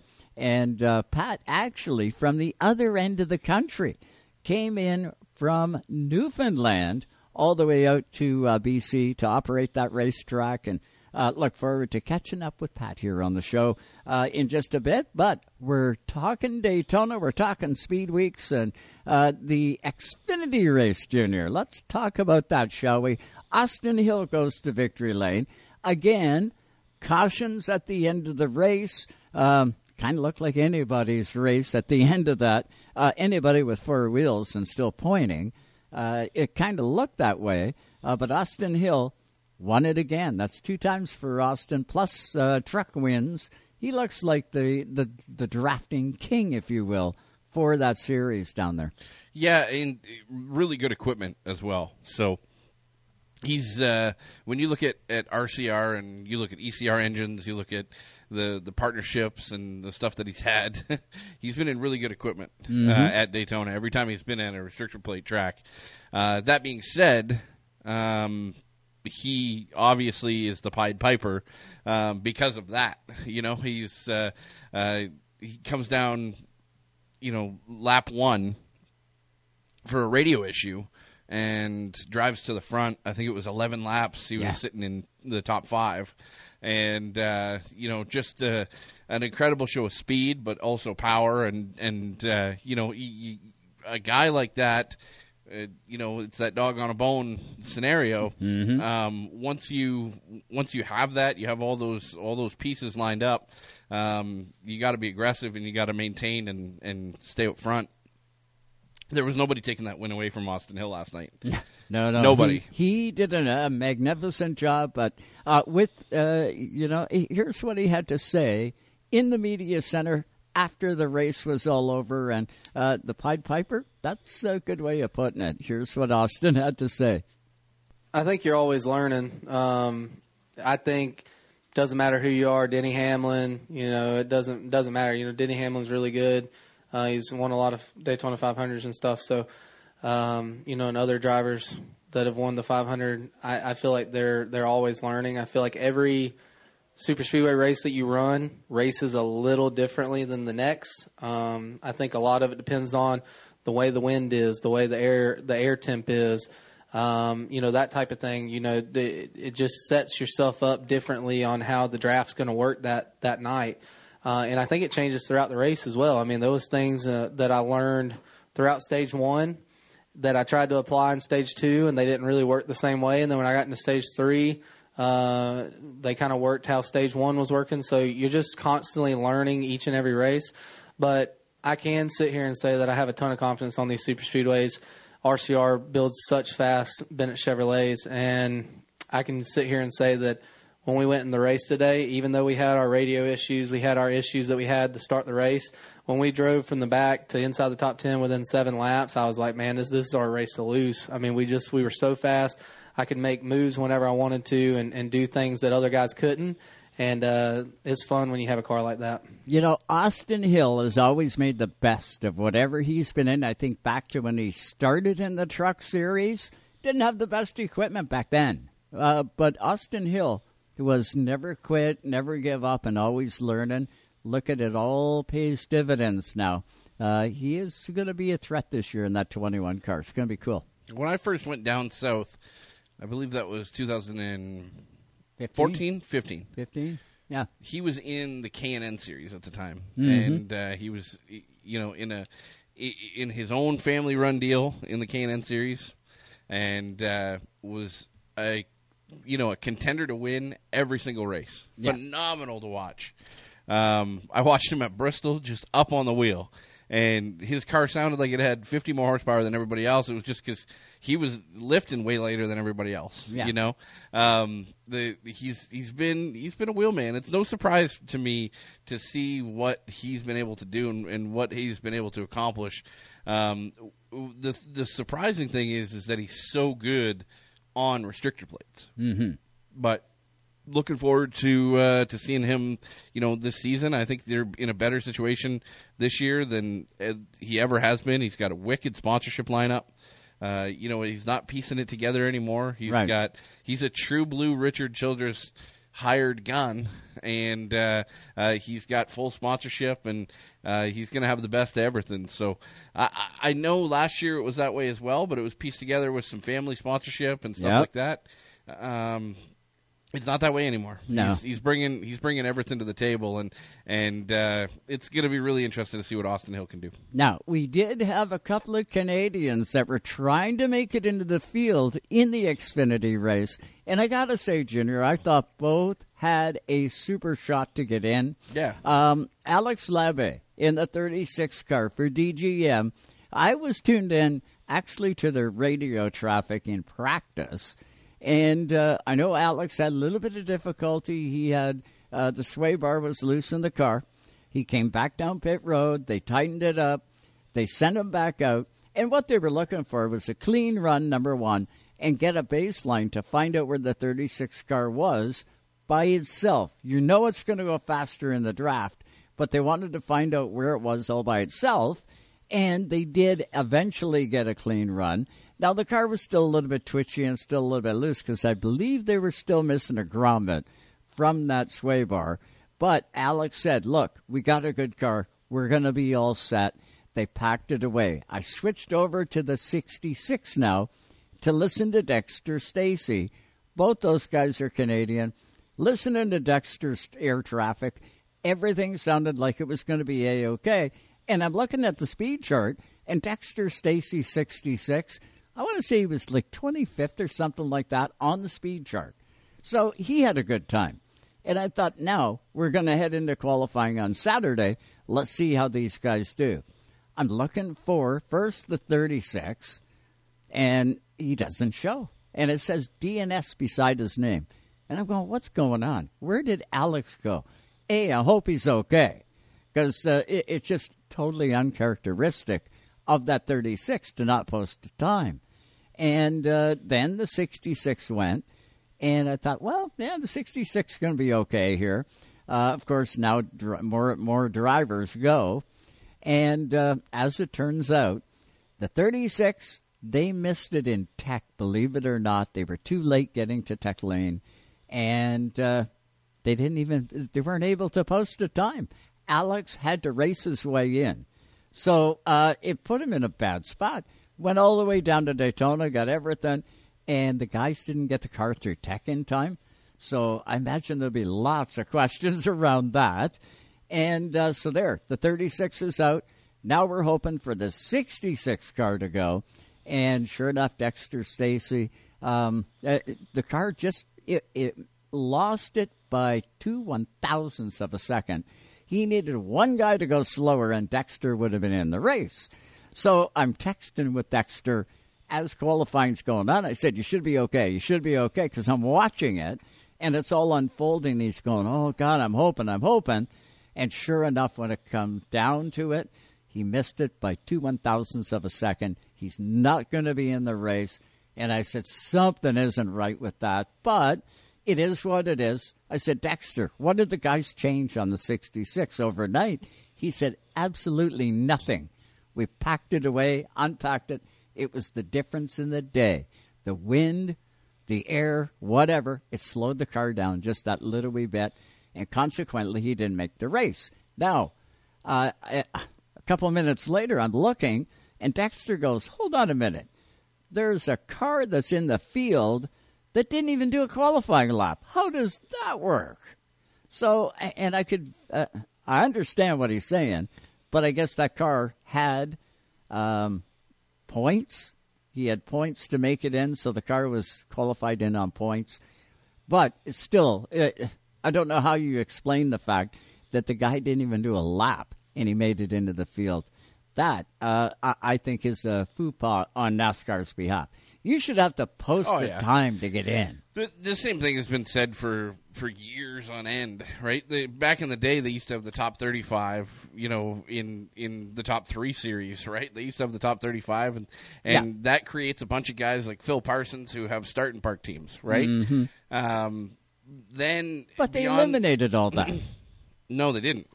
Well, obviously. Obviously they didn't. They eliminated the start and park. Yes, they did, where a guy would literally start the race and pull off in 2 or 3 laps. Yes, they eliminated that because you need to run the whole race. What they created was a bunch of guys that don't have to invest a whole lot of money into their racing equipment, and they don't need to go very fast. They just need to hit minimum speed.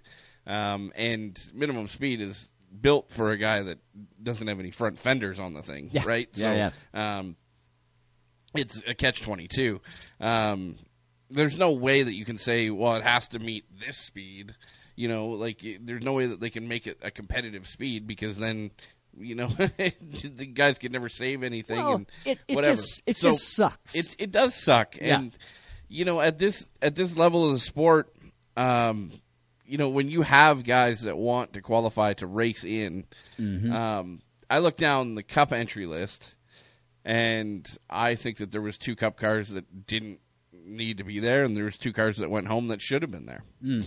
Well, yeah, but at least they all posted a time. Sure. It wasn't like they just rolled in, and 100%. You didn't even post a time, and you're in the field yet. This guy here has gone through the expense, the setup, the whole shot. Yep. That 66 car should have been in that race. If you ask me, you got to post a time to qualify to get in, or you don't. Yeah. Whatever. But that was, from, start to finish, that's where the Xfinity ended up. It was quite a race. I got to give him that. Austin Hill goes to victory lane, and it's going to be an exciting series. But let's switch the conversation over, shall we? And let's talk about some stuff on this side of the border.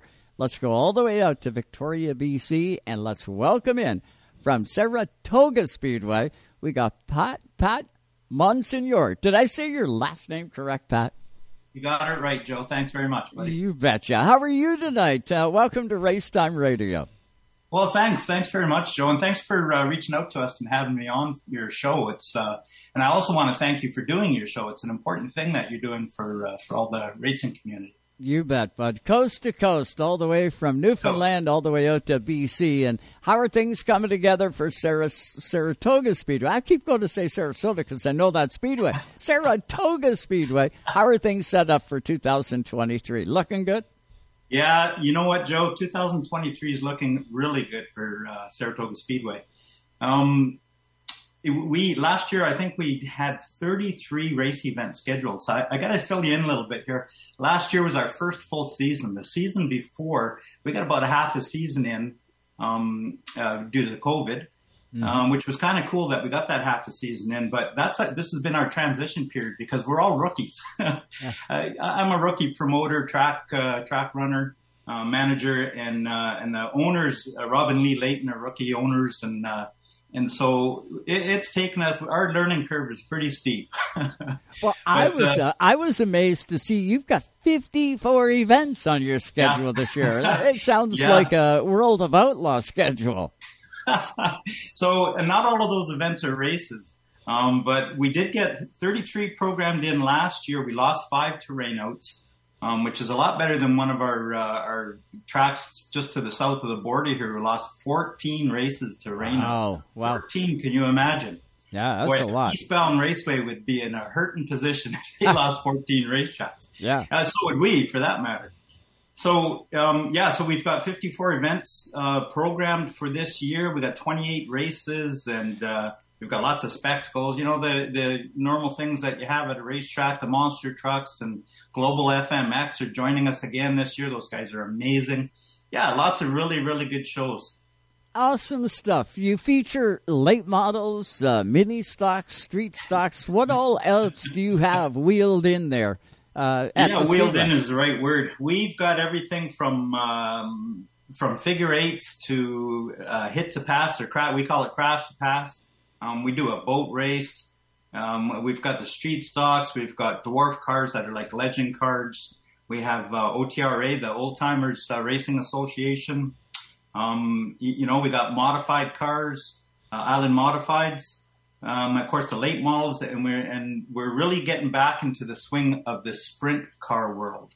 So we're doing a lot of sprint shows. We've got winged and non-winged sprint shows, and the owner Rob Layton's put together a series, the Northwest Sprint Car Tour, which is really looking good. So that's all coming together. So we'll be putting on a lot of shows. There's a lot of racing to be had here in Saratoga Speedway. One of the it's interesting you touch on the sprint car side of things. One of the neat parts that I've seen from out there are, and now I don't know whether this is going to be allowed in the series or not, but I've seen super modifieds and sprint cars together. Is that the same type of deal with the sprint car series, or is it just like a 410 sprint? Yeah, not with our sprint car series is strictly a 410 sprint, wing sprint series. And no, we don't have any super mods in that field. And we're just at like I say, we're just doing that transition as rookie owners and operators. And we're just building things up, just rebuilding, I should say. This track's been here since 69, having a blast here since 1969 on Vancouver Island. But man, things have changed a lot over the years, as you know that, and every track experiences the same thing.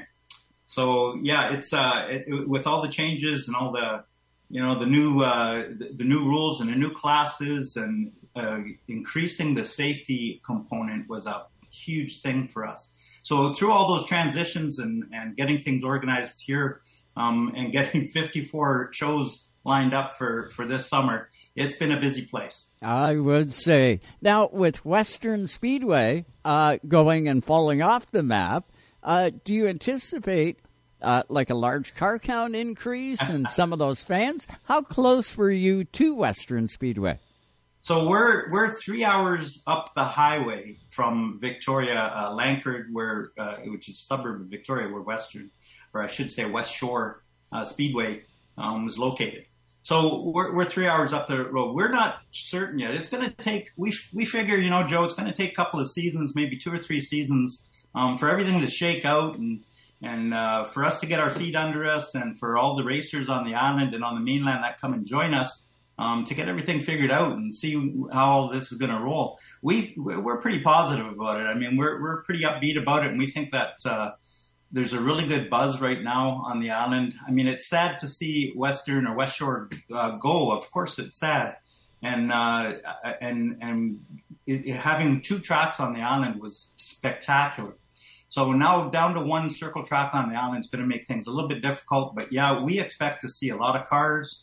Our car count will grow, and we're doing some other developments here. We're putting in eventually, we're working on putting in an RV park. So that's going to make a big difference. We're located here about midway up Vancouver Island, and we're surrounded by nature and RV parks and the coast and everything you can imagine. The tourist industry is just booming here. So our poor racers can never get a place to stay. There is no place to stay here. We have people, I mean, housing is so difficult here. We have people living in cars and vans in the town working. They can't get a house to live in, let alone an RV place or a place to camp. So all that to say, as things are developing here, we expect that this venue, Saratoga Motorsports Park, is going to be going for many, many, many years to come. That's exciting. Talk a little bit about, I look at all the different challenges that a racetrack has, and Sauble Speedway is the place that, I grew up around, right? Of course, it's right up the road. I grew up at the racetrack, whether it be in the concession or in the pit area or sitting in the grandstands or wherever. I was just there since I was a kid. Perfect. One of the things that we always competed against was population, right? So the Sauble Beach is, a town of what, 1,000 people? 3,000 people in the winter. In the winter. But there's 100,000 people there in the summer, right? 125,000. It's because it's tourism central. But the closest town to that is Owen Sound, which is only 20,000 people. The next closest is like Port Elgin, which is like 15,000 people. Very small corridors. Really, it's a 2.5-hour drive to a big city of over 100,000 people. Right? It's a difficult area, and really it's a long and spread out area with not a whole lot of population in it. I would imagine that you would be kind of in the same realm to a certain degree on Vancouver Island. Or Victoria Island? What's the population density like around Saratoga, and where are you drawing your people from that are fans, that are stakeholders, that are sponsors, that are drivers? Man, those are good questions. So think about what you said there with the population. So Salvo Beach, 3,000 people, I think you said. Yeah. But Owen Sound, 20,000. Yep. Yeah. Okay, so your region there, if I remember my geography a little bit of Southern Ontario, your region there, you're drawing from 500,000 people, I suspect, and within a 2-hour drive. Am I right? Yeah. If not more. If not more. Yeah, totally. So we're not actually in a town. We're kind of in between three small cities. Comox Courtney to the south of us, Campbell River to the north of us. We're right smack dab in the center of that. So I really don't know what the populations are for those. I would ballpark that our region within, let's say, a 1-hour drive, that our region is going to be somewhere in the 30,000 range in a 1 hour, an hour and a half drive. Well, let's call it an hour, because before we get to Nanaimo, Nanaimo is a fair-sized city. Right. And Nanaimo is between us and Victoria. So Victoria, we're drawing from upwards of 500,000, more than 500,000 people there. Nanaimo's got to have, I'm guessing, 60, 70,000 people or better. So our regions are similar, I think. We draw our fans from our local area mainly. However, as I mentioned earlier, we're kind of nestled in between all of these awesome resorts. So we do have a fair amount of draw for the tourist business and the tourist trade that are coming through. But our fans have been spectacular. We had a little challenge over the last season and a half or so about noise bylaws, the typical things that are difficult for racetracks and airports apparently, and train stations and all of that stuff. Yeah. But you know how that goes. But so what it was is that population that we were just speaking about that pulled through at the 11th hour and made the powers that be, the regional district councillors, aware that they support our operations and the importance of our operations and how we're in the fabric of the community. So that population where we draw our fans from and a large part of our racers from are so key for us. Yep. And if any listeners out there who are, if their track is under pressure from the same thing, and I'm sure there's going to be tracks that are under that kind of pressure right now, it's the local community, the organic pressure from your local communities and from that base of fans and supporters and sponsors that'll keep you going. They'll put their 2 cents worth in. If they can wake up and make some noise, that'll be a ton of help for those tracks that are under that kind of pressure. Yeah, and you're part of the community. It's a community place from all different walks. It's not like you're just in one lane. Right. You cover them all, and that's so cool, Pat. What is race number 1 for you guys? When does the racetrack pop open and go crazy? Because I know, what is it? The end of February or close to it. You guys will have flowers sticking out of the ground here any minute. Not yet. No, actually, I was just speaking with my wife, Carol, who's my partner, general manager here. And we were wondering about the weather and when the flowers are going to start sprouting and all of that. We are very blessed and lucky. We live in a rainforest here and we live on Vancouver Island. It's definitely paradise. It's like living in a park. And the winters are short, but wet, of course. It's the wet coast. But not so bad where we're at. So yeah, we get underway. I think our first competition actually is March 11th for an autocross competition. But our first real, first event where we're going to have lots of fans in the stands and all of that is not until April. We open up on 29th of April. So on the 29th, we always open with fireworks. I know a lot of tracks do that, and we do the same. So we're going to open up with fireworks on the 29th of April, and we're going to go all the way into October. So our last scheduled points races in September, and we'll do fireworks then as well.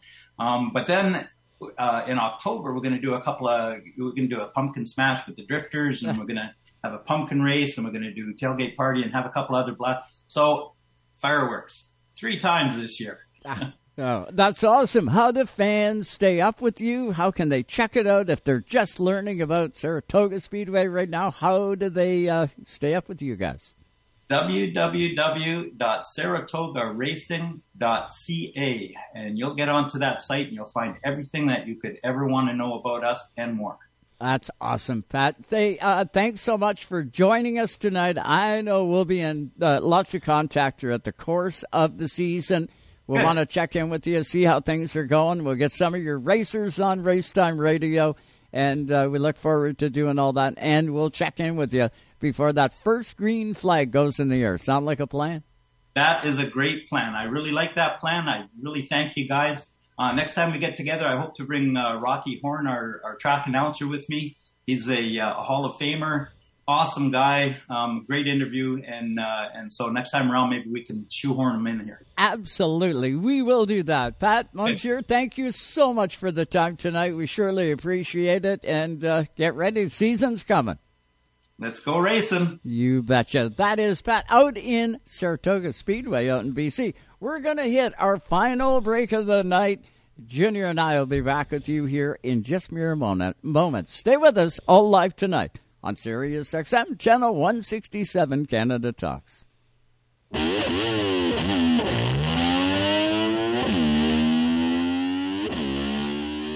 Hey, this is Kurt Busch, and you're listening to Racetime Radio.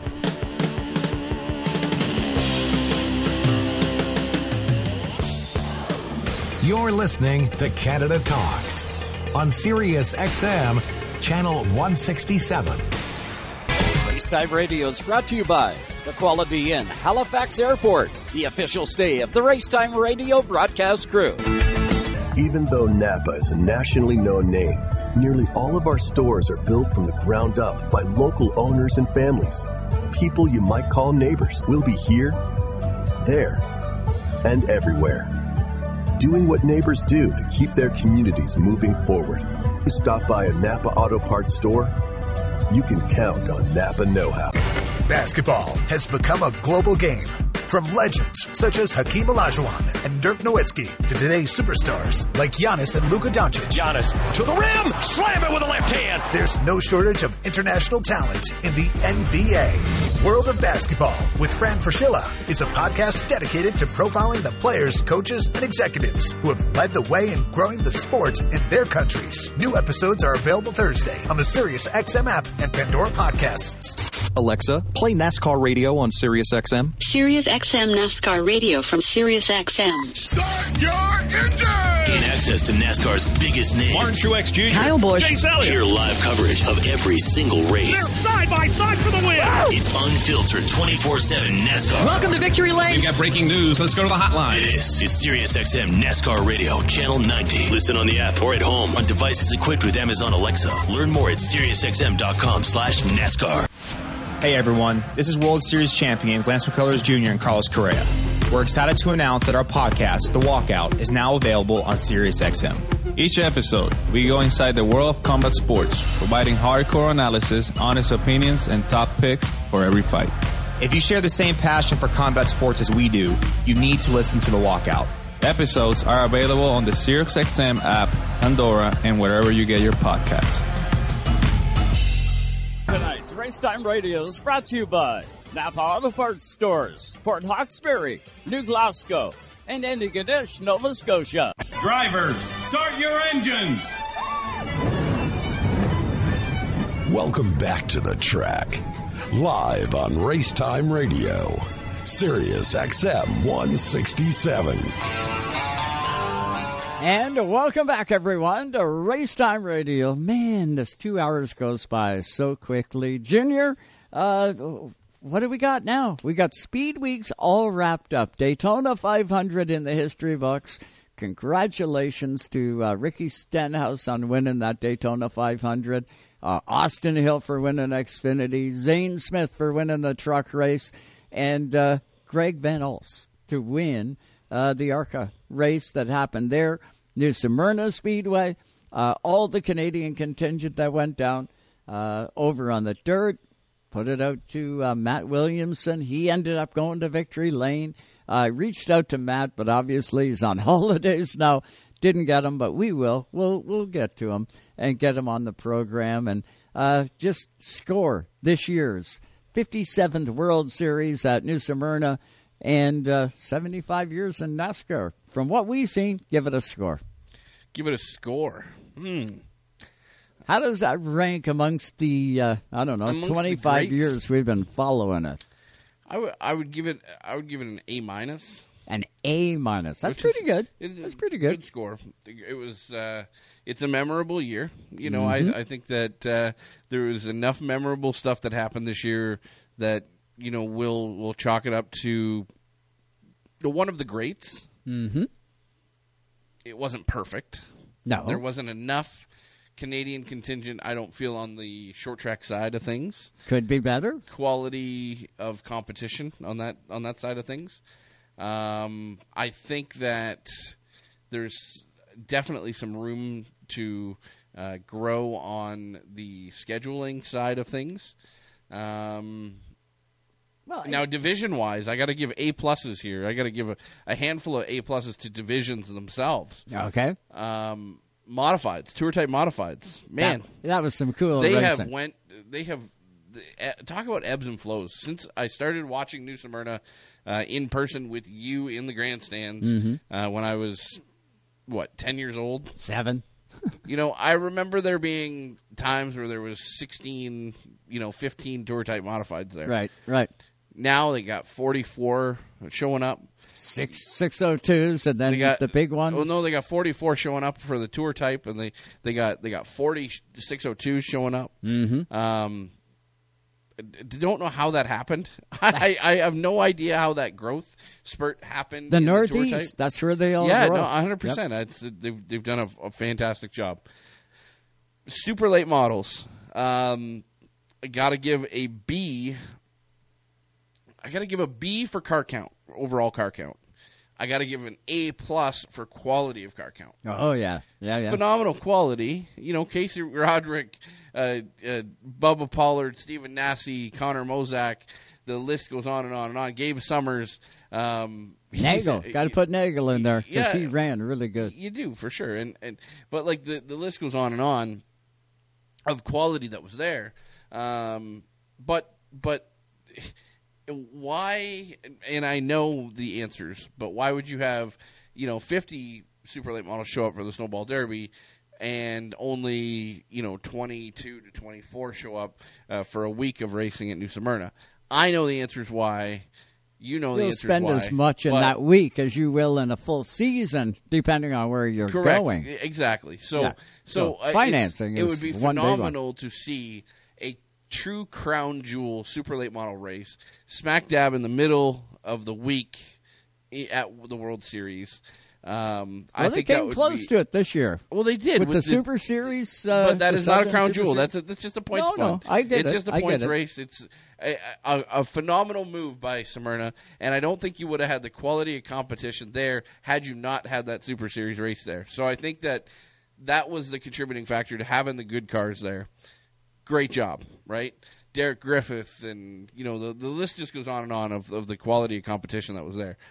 Now, long term though, I think that they're in for a little bit of a struggle on the super late model side with the ASA Tour, right? That is the national ASA Tour that has started up. They're in for a lot of competition on that side, so I'm really looking forward to seeing more from the pro late model side. That Katie Hettinger, phenomenal to watch. Ryan Luza, wicked to watch. just the quality of competition there was wicked, and just a great weekend. Yeah, it sure was. A great 9 nights and a great speed weeks. That's going to do it for us tonight here on Racetime Radio. You can expect lots more Canadian previews now as we get to the other side of Daytona. But for Joe Jr., I'm Joe Chisholm Sr. Well, hate saying the senior part, but that's me.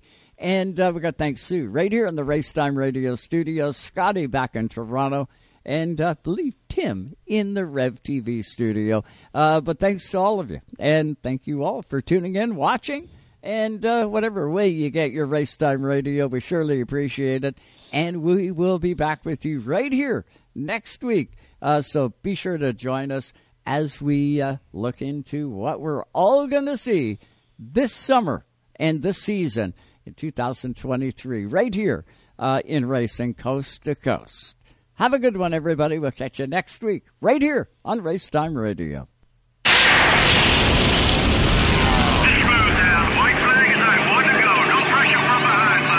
Thanks for listening to Racetime Radio. Visit us on the web at www.racetimeradio.com. We hope you'll join us again next time for more Racetime Radio. Come on now, dig. Exclusively on your home for the hardcore race fan. Excellent, buddy, excellent.